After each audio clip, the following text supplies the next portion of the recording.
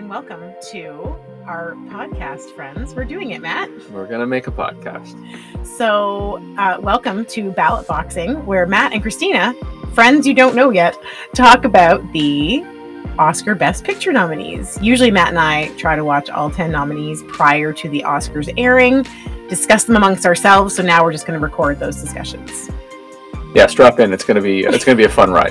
It's called Ballot Boxing because we are going to verbally spar over the candidates. Discussion will be aplenty. Fantastic. Well, let's get started. Hi, Matt. Hi. That was loud. Sorry. That was really loud. Yeah. So we did it. We've watched all 10. It's so exciting because we've never done that before. So thank you, podcast, and thank you, listeners. And speaking of you, listeners, due to overwhelming demand, Yeah. I built us a website. We have a website, and that website has all the places you can find us, all 4 places you can find us on the internet, as well as a contact us page, which includes not only our email address for this show, but also our Twitter account, on which I have tweeted exactly once. Tremendous. Yeah, it's very exciting. And the email address that we are using is $1,000productionspod@gmail.com, I believe. And the website address is bit.ly, because the website address is actually like really lengthy and dumb, so I shortened it with a bit.ly link. So bit.ly/$1,000 productions. And if you stick around after the end of this episode, you will find out why we called it $1,000 Productions. That's an early Matt and Chris relationship inside story. joke. Yeah. So we'll explain that afterwards because it has nothing to do with this podcast. Okay. So final movie, we watched the Banshees. Well, let's be clear. I watched the Banshees of Inisherin. You watched it ages ago. I'd seen it, a couple of months ago when it first came on Disney Plus. And I heard it.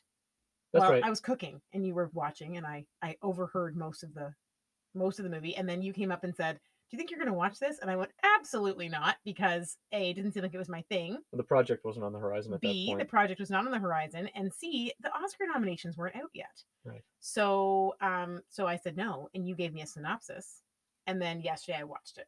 Yeah, and you said that knowing some plot going in helped you in your enjoyment of the movie. It really did. Yeah, it really did. So I'm a spoiler, right? Like if we're watching something and I feel like it's going in a direction I don't like, I will look up the parent guide on IMDb. If I'm watching something and I am not comfortable with something that's happening in the plot, I will look up a plot summary. Like, I do not like being unpleasantly surprised by things. Mm-hmm. So I'm glad that I knew what the metaphor was. I'm glad that I knew what the content was too. What some of the content. I can't remember the degree to which I'd spoiled it for you. Pretty significantly, I think, but I didn't remember all of that either.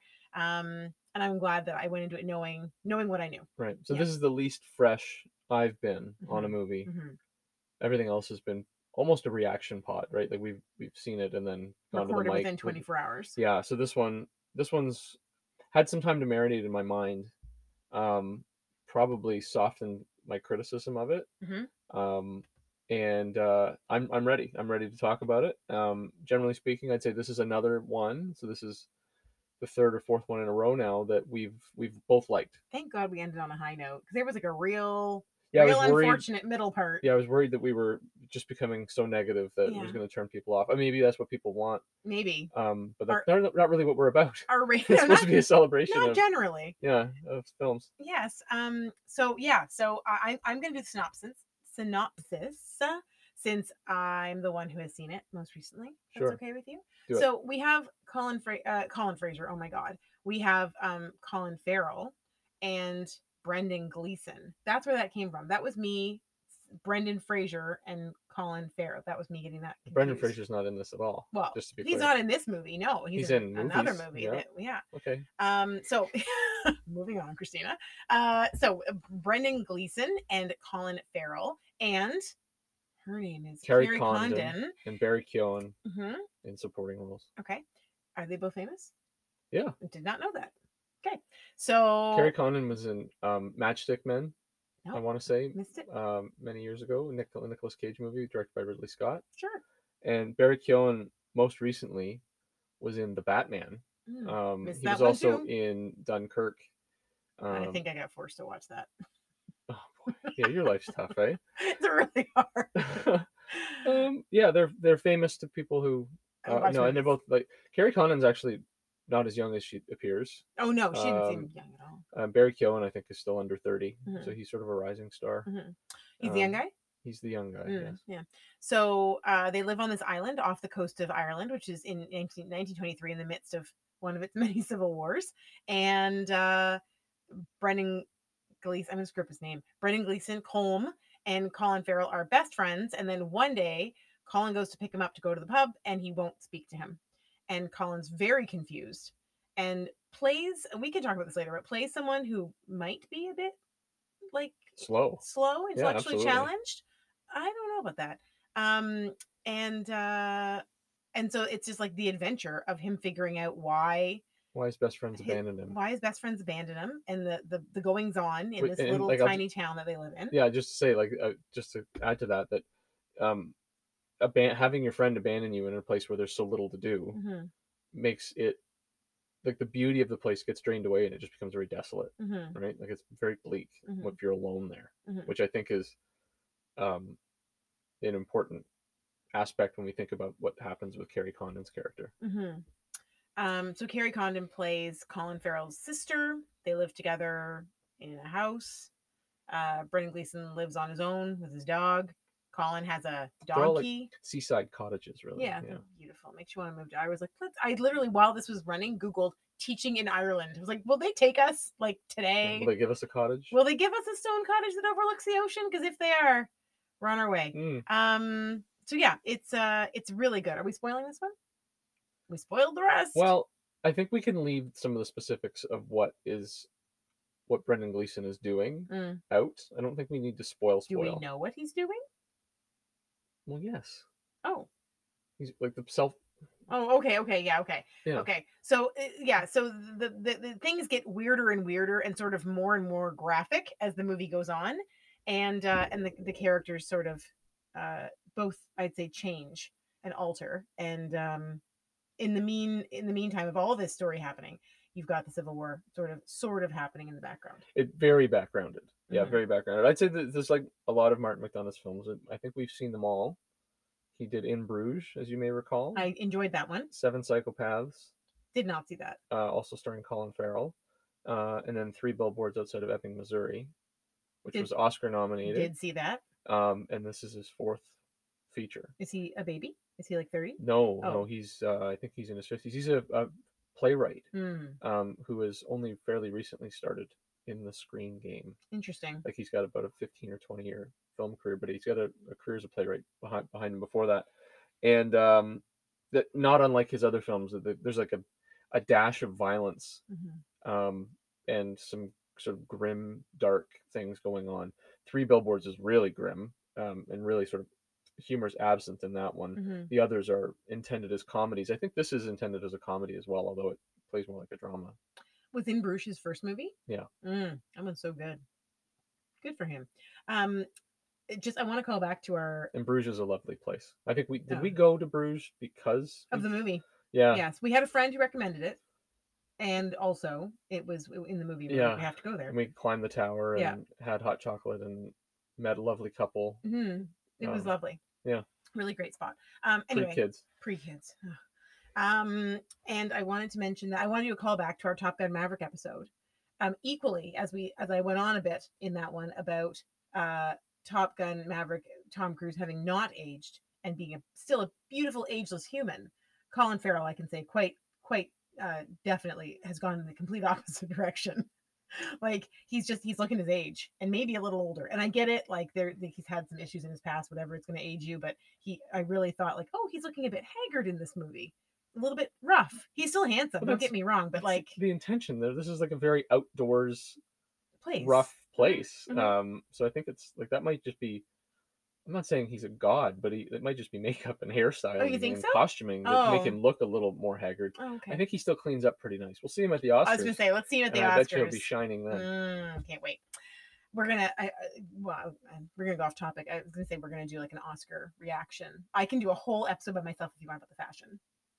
Oh yeah, can't wait for that.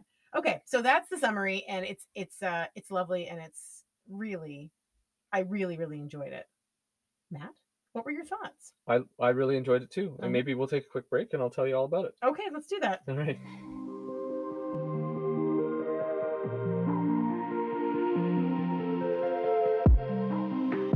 We're back. And we're back. So Matt and I were just discussing in our commercial break there. If anybody wants to sponsor us, feel free. We did. I want to talk about this. We did get one. We think, and you better confess out there if it's not the case, friends. We did get one random iTunes review. Yes. 5-star and if you want to leave us a 5-star iTunes review, it really helps us get the message out there about our podcast. I'm so flattered that anybody's listening. I know, like, anybody, truly, yeah. Even our friends and family, we're very grateful. I've been sheepishly starting to tell people I know. Like, I told by the way, we have a podcast, and people are like, really? And they're kind of interested, and I think they're just placating, right? I think they're just pandering, and it's like, okay, yeah, that's good for you. But the idea that people are listening to us is, I'm again just so flattered, and I'm enjoying this so very much. I told a random woman yesterday at the Sally store in town, and she was like, "What's it called?" And I was like, "Oh my god, is this how it works?" It was super cool. Well, imagine if we utilize social media effectively. We have 15 regular listeners. Right, that'd be super cool. We have 17. We have 17 followers on Apple. Wow. So okay, this is dull. Nobody wants to hear that. Okay. Let's talk about what's good in the movie. In the commercial break, Matt and I were talking about that we are going to spoil this movie. We've spoiled the rest. If you don't want to hear spoilers, tune out now and come back after you've seen the movie. If you think it's going to be 6 months till you've seen the movie, then keep listening because you won't remember. Yeah. Go ahead, Matt. I'm not going to hard spoil. Okay. I might. Things that are good about the movie. Number one, and way out ahead of everything else in the movie is Colin Farrell's performance. Agreed. He deserves that best actor Oscar nomination. We didn't see, certainly deserves a nomination. We haven't seen three of the other nominations. I was looking at all the categories. This podcast all over the place. I was looking at all the categories today, and out of all the categories, I think that best actor is the most varied, and it's got the most amount of non-best picture, best director nominees in it. Mm-hmm. It's strange. Yes. Yeah. So Colin Farrell, I would say that he is among our most underrated actors. Mm-hmm. If you look at some of the choices he's made, he's done the big Hollywood stuff. Mm-hmm. He's been in Spielberg films, but he's also done some movies with Yorgos Lanthimos recently, which have really sort of pushed him as an actor. He was in the Sofia Coppola remake of The Beguiled. He's just always reliable, always good, and that's true here too. That first director you said, is that when the Lobster? Yes, that was such a Lobster and movie. The Killing of a Sacred Deer. And, right. And they're completely bizarre performances, but he's always very good. So I think in this he's subtly hilarious. That's a credit to the writing of the director. And I think he's playing a guy, not necessarily that he's slow, but that he's right up against the limits of his intellect. He can't really process why Brendan Gleeson might be doing what he's doing. It's unfathomable to him. And he's also somebody who is his heart is breaking. In each scene we see him, he's falling further and further into heartbreak, and he's grieving and mourning the loss of his friend, and his friend is still there and he can see him. So it's just so confusing for him. And his relationship with his sister seemed really genuine. They seemingly really cared for one another. He's also selfish in a relatable way, right? And he's sort of self-involved, and I thought that was just terrific. And his increasing frustration with what's going on and how he ultimately chooses to handle the situation, it was all totally believable. So a combination of the acting and the writing. I also thought that Carrie Condon in this supporting role as the sister was outstanding. She lends gravitas to the whole thing. She makes it seem real. She makes that house seem plausible that he could survive. He clearly needs her. And I just thought every scene she was in, she was the best actor on screen. The cinematography, I'm sure you'd like to speak to this, but we already said, it's like a postcard for Ireland. Just absolutely lovely, even though it's gray skies and it looks chilly. Right? It looks like those sweaters are a good idea, all that wool and tweed. It's just so gorgeous, and it's lit really well. It's just terrific. The set design, the cottages that everybody lives in, look legitimate and not overstuffed with nonsense, but just they look like sort of rough-hewn, old cottages that are, lit by stoves and lit by candlelight and warmed by stoves, I should say, and you can almost smell the cooking. I read something interesting on IMDb, which is that in all of the scenes with Colin Farrell, they chose purposefully to have behind him the landscape behind him be flat and gray and dull, and behind Brendan, it would be behind Colm, his character, it would be like mountainous and greener, and they did that on purpose so that when you're watching Colin, you're thinking, oh, it's sort of dry and boring, and when you're watching Brendan Gleeson, you're like, oh, this is exciting and interesting. That's interesting. Whereas I found it to be the opposite. Yeah. I thought you can keep talking about the acting, but all the acting is great. Yeah, I think the casting generally was really good. Yeah. The guy that's playing the local constable, who's Barry Keoghan's father, was good as sort of a villain. Good as a bad guy, yep. Yeah. And considering the nudity he did, pretty brave. The other thing I liked, it's grown on me, is the ambiguity of the message. I think this is where we can talk about like what the hell it means, right? I initially, my take was not to think of it as a really on the nose metaphor for the Civil War, which I guess people are saying in their reviews. My initial response was that it was just about art. It was about, Brendan Gleeson being convinced, his character's Colm, convinced that the only way he'll ever be a profoundly great artist would be through suffering. And the only way that he knows to suffer would be to deny himself his friendship with Padraig, I think, is Colin Farrell's character. Am I mistaken on that? Yeah. I think. We may have to delete that or edit that. But so I think it makes it all the more heartbreaking to think that Brendan Gleeson is as in love with Colin Farrell's character as Colin Farrell is with him, right? And they've spent their lives together. They're very happy together. And the idea of Patrick, the idea that he's the only way he knows to hurt himself would be to deny himself this friendship. So something, it says that what's being done is profound. And then ultimately, when Brendan Gleeson, not only does he deny himself, but then he starts causing himself physical harm by, and this is the big spoiler, mutilating his hands, which makes so little sense given that he plays the fiddle. Like, it just didn't make any sense at all. And honestly, I think like he could have been doing other things. He's supposed to be like Vincent Van Gogh, right? In terms of self-mutilation. I'm not sure. Was he insane is another question I had. Like, he's otherwise totally lucid. Yeah, no, I don't think you can cut off your fingers and say that you're not insane. But he doesn't do anything else that's insane. Except for cut himself off from his best friend so that he can be remembered for his music. Right. Like, it just, which wasn't even. No. Was it improving? I don't think so. And even if it is improving, like, you're on an island. Like, is someone going to find your manuscript and like publish? Like, well, that was his hope. That was his hope, was like 100 years later. Yeah. Somebody would speak his name because he knew that the path that he was on was. He was never going to be remembered if he just sat around in the pub. Yeah, I just thought sharing stories about what was in donkey shit. Character was like self-important and striving beyond his means. Right. What's the word? There's a phrase for that. There's a cliche for that. I don't know. Okay, go ahead. I'm drawing a blank. I'm sorry. That's all right. So the other reading of it and the message is that it's an allegory for the Civil War, right? That here we have two people who had spent their lives together amicably, and then suddenly, for no real reason, they just start hurting each other. And then in the end, nothing is gained. Everybody loses something. Everybody gets a little sadder, and nobody wins. And so people end up mutilated. Yeah, and that's what Civil War does. It drives people away, and it makes strangers of friends. I have some thoughts on that, but let's cover them after the break. Okay.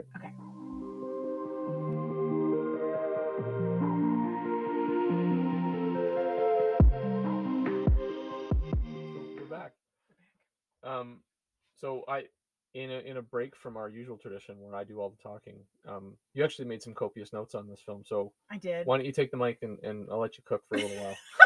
Gee, thanks. So I did take notes because I went into this thinking it was going to be really boring. and taking notes helps me engage. Thank you, staff meetings. So going into it with the idea that it was a metaphor for a civil war really helped me to kind of like understand it and have it not quite feel so slow. Um, I thought that I thought that I know a lot of people are saying it's this direct metaphor for civil war, and I agree with them. I think that it can be both. I think it can be a metaphor for civil war as well as making a statement about art and the nature of art and maybe what war does to art, right? I think it can also be a meditation on loneliness and like what living in that kind of place can do to a person, or the reliance that you end up relying so heavily on your friends and your family. um I thought that like the after spoiler alert, when when Colm cuts off his fingers, he delivers them to Colin Farrell in a pretty direct way. And Colin Farrell has this one donkey that he's very fond of that he lets in the house named Jenny, and Jenny's this like lovely little miniature donkey. And she ends up eating one of the fingers and choking and dying. And I just thought like there's a whole bunch of little moments like that where you can just take the direct message out of it. So that one is like, that your actions have consequences, that just because you don't want to see your friend and you're going to do this ridiculous thing to yourself, doesn't mean that lesser creatures aren't going to be affected by your actions. So I thought that that was obvious but important, and I don't mind obvious things because then you understand them. um Near the end when Colin smashes the mirror, I thought like, oh, that's the, again, obvious, right? That's his breaking point. That was all he could take. And that's the moment that he realizes he's not just, he calls himself a happy lad all through the movie 2 or 3 times. And I think he actually was a happy lad until he lost these things. And so I thought that that, again, obvious metaphor, but I liked it. And then I thought, I wonder what the timeline of this movie is. Like, it seems like it's like 3 or 4 days, but is 3 or 4 days enough time to build murderous hate in your heart? I don't know that it is. No, I think it was more like weeks. Yeah. That was my impression. Okay. Yeah. So even so, weeks. Like, I don't know. I don't know if you started being mean to me if in 3 weeks I'd be ready to kill you. You'll never find out. Well, there you go. Some quotes of it that I really liked were, well, one in particular was, "Some things there's no moving on from," and I think that's a good thing. Like, that would be something I believe in, right? That there's such a thing as forgiveness, but you don't need to forget, right? That's a fine motto to live your life partially by, at least. The one character that I would like you to talk a little bit on, Matt, is the old lady. There's this like ghoulish old lady in the movie who I was like, is she representative of God, of death? You thought maybe she was a banshee, like a temptress. I just thought she was like predicting the future and maybe not.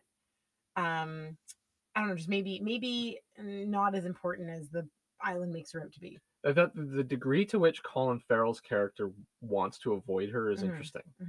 Mm-hmm. Because they're diametrically opposed to each other. Mm-hmm. If he is the personification of happiness and optimism, Mm-hmm. she's a miserable old crone. Mm-hmm.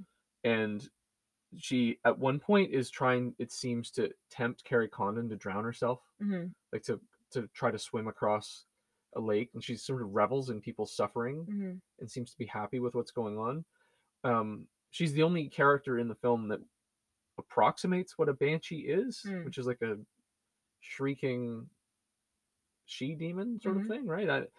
I don't know what she represented, other than maybe like the worst instincts in us. And that she's like hiding behind walls and surprises everybody all the time. I thought that maybe it's just on the surface level. I'm probably missing something more symbolic about her character. And I didn't think of her as being either good or bad in the film. Like, it was indifferent to that particular element of the story, because it wasn't particularly clear.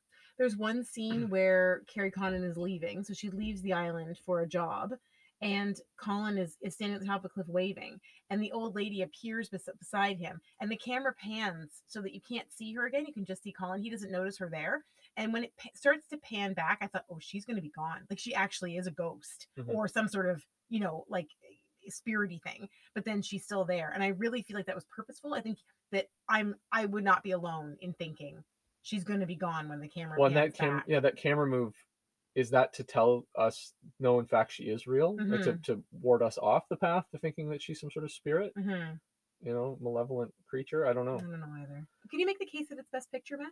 I can. I can say that the combination of the beautiful scenery, the really strong performances, the excellent casting, the fact that it's as well written as it is. The Mm-hmm. dialogue is occasionally very funny, but it's Mm-hmm. also very touching. It runs the emotional spectrum, and without being overwrought in Mm-hmm. any way. Um, and that there's elements of it that are symbolic or allegorical, right? And that it warrants a conversation. Mm-hmm. I think that all could lead you toward the conclusion that this is a best picture. This is a legitimate nominee. Mm-hmm. Certainly, this is, if in the old days they only used to nominate 5 films. If there was only 5 films to be nominated, this would be in the 5. What else would be in your 5, Matt? Well, I'm glad you asked. So I can finalize my list at this point because Yeah. we've seen them all. Mm-hmm. So should I work from the bottom up? Sure. Okay. Bottom number 10 is Elvis. Number 9 would be Avatar. Mm-hmm. Number 8 I have Fablemans. Number 7 I have All Quiet. Number 6 I have Triangle of Sadness. Number 5 I'd put Top Gun. Number You. 4 I'd put Banshees. Mm-hmm. Number 3 I'd put Everything Everywhere All at Once. Number 2 is Women Talking, very closely behind what I think is the best of these 10 films, which is Tar. Now, does that mean that I think that Tar will win Best Picture? Mm-hmm. No, I don't. I think that Everything Everywhere is the likely Mm-hmm. one to win, and I'm cribbing here from the podcasts that I listen to and the things that I'm reading online. Oh, let's name And drop. Let's name drop. We're cribbing from Amanda Dobbins and Sean Fennessy and Be Still My Beating Heart. Wesley Morris. yeah, We love you, Wesley Morris. We actually thought about our next podcast being called We Love You, Wesley Morris. So it's not going to be called that, but we almost did it. yeah. And that's interesting. I can't believe Women Talking is your second, and I can't believe that Top Gun's all the way at your fifth, and I can't believe you put All Quiet below Triangle of Sadness. I think you're forgetting what you said about these movies. No, I just think that like what I'm remembering Mm-hmm. matters. Yeah, of course it does. Tar has stayed Lingered. in my mind. Mm-hmm. Women Talking, some of the images of Women Talking I haven't been able to shake loose of, Mm-hmm. and the acting performances in that are so bloody good. Mm-hmm. Um, there's you could easily have nominated every one of the women in an acting or supporting acting role. Mm-hmm. And I Everything Everywhere I've seen twice, and I didn't when we saw it in the summer and I first reviewed it on Letterboxd, I was effusive with praise. It was just it's a feeling movie. Mm-hmm. But I find that like something that is that difficult to describe is I don't think I'd put it at the top of the list. I like that Tar is a little more straightforward. Okay. Um, so that's how I have the list. Do you have disagreement with me on any of this? I feel like I'll come back next time with my list. I think I need to think about it. I didn't realize you were going to have your list ready for today. So I will come back next time. I'll leave our listeners waiting with bated breath. Okay. I wanted to finish with a couple of quick questions. I'm ready. Is Banshees of Inisherin Martin McDonagh's best film? Well, I can't really say because I haven't seen them all. Is it your favorite of No, his In that Bruges you've is seen? better. So the only one you haven't seen is Seven Psychopaths. Yeah, which I would like. Based on the title alone. But no, I liked In Bruges better than I like this. Although I still really like this. I just really loved In Bruges. I mean, you don't travel to the city that's in the title if you didn't really love the movie. Sure. Is this your favorite Colin Farrell role? I was just looking at Colin Farrell roles online, and I think no, but I couldn't tell you what was. So I would say that my favorite, and we're just about to run out of time here, is Tigerland, which is way, way back in his filmography. Mm-hmm. It may have been the film that sort of he burst on the scene in. I was going to say phone booth. I was honestly going to say phone booth. Ooh. I love that movie. It's so entertaining. Let's take a quick break, and we'll come back with our final thoughts on everything. Okay. Okay.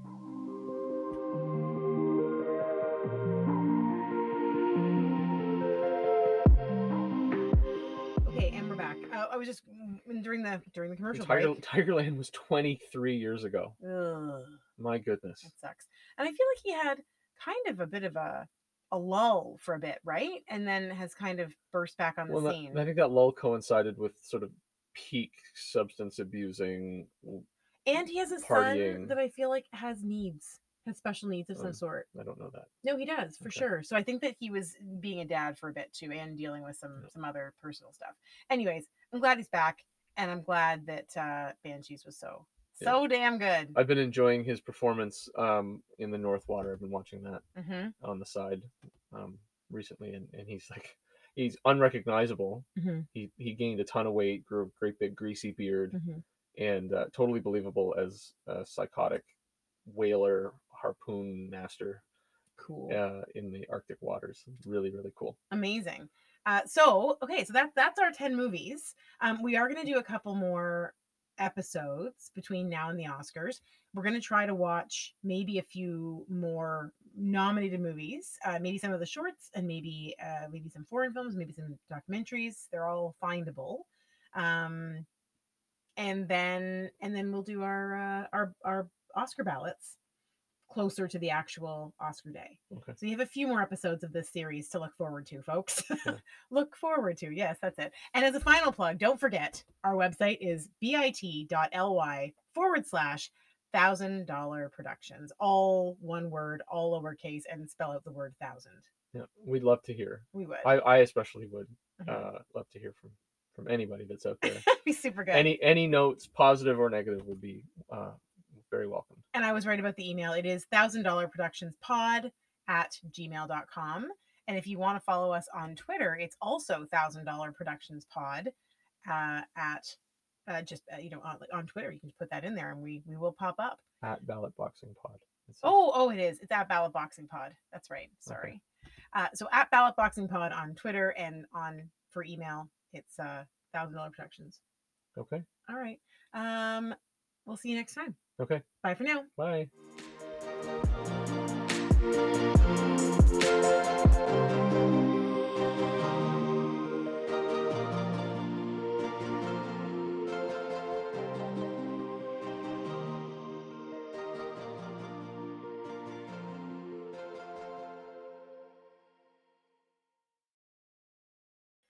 Okay, so thanks for sticking around, friends. $1,000 Productions. Post credit. So we have our story about why we call it $1,000 Productions, and this has been like an ongoing inside joke with Matt and I. So Matt, we were just talking in the break before, if we remember the story the same way, and we don't think we do. So what's your story? I don't remember it as a particular story. I just remember it as like a series of anecdotes when we were first dating that you used to be very sure about certain pop culture facts. Yes. And I would say to you, like you're 100% wrong on this.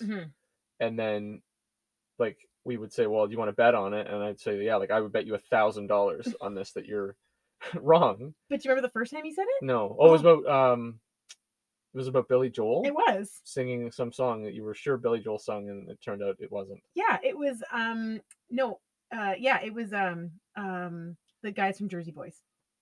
Four Seasons. The Four Seasons, yeah. What's the lead guy from the Four Seasons? Frankie Valli, and it was Sherry, I think. Or Big Girls Don't Cry or something. I was absolutely sure that it was by Billy Joel, and you were like, "This is not Billy Joel," and I was like, "Yes, it is. It's totally Billy Joel." And you were like, "I will bet you $1,000 it is not Billy Joel," and I was like, "Fine." So we went home and asked my dad or whatever, and looked it up, and sure enough, not Billy Joel. And so then you were like, "You owe me $1,000," and then that's why I married you, so I didn't have to pay you $1,000. Yeah. Now our bank accounts are the same. But that was the period in history where everything was available on Napster or LimeWire, but it was all misattributed. Yes. So it was like, oh yeah, this is Enter Sandman by 9 Inch Nails, yeah. And be like, oh yeah, okay.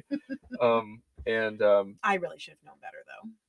Yeah, I just thought you were being cute, frankly. But then when we made being dumb in those days, like a quarter of a century ago almost, it feels like, we used to make burn CDs for each other, and then we started putting the logo $1,000 Productions on there. That was you, and you did that. And that's so it's lived on. Yes, lived on into a podcast now. Yeah. Okay, thanks for listening to this dumb little story, friends. Anecdotes. Bye for now. Bye.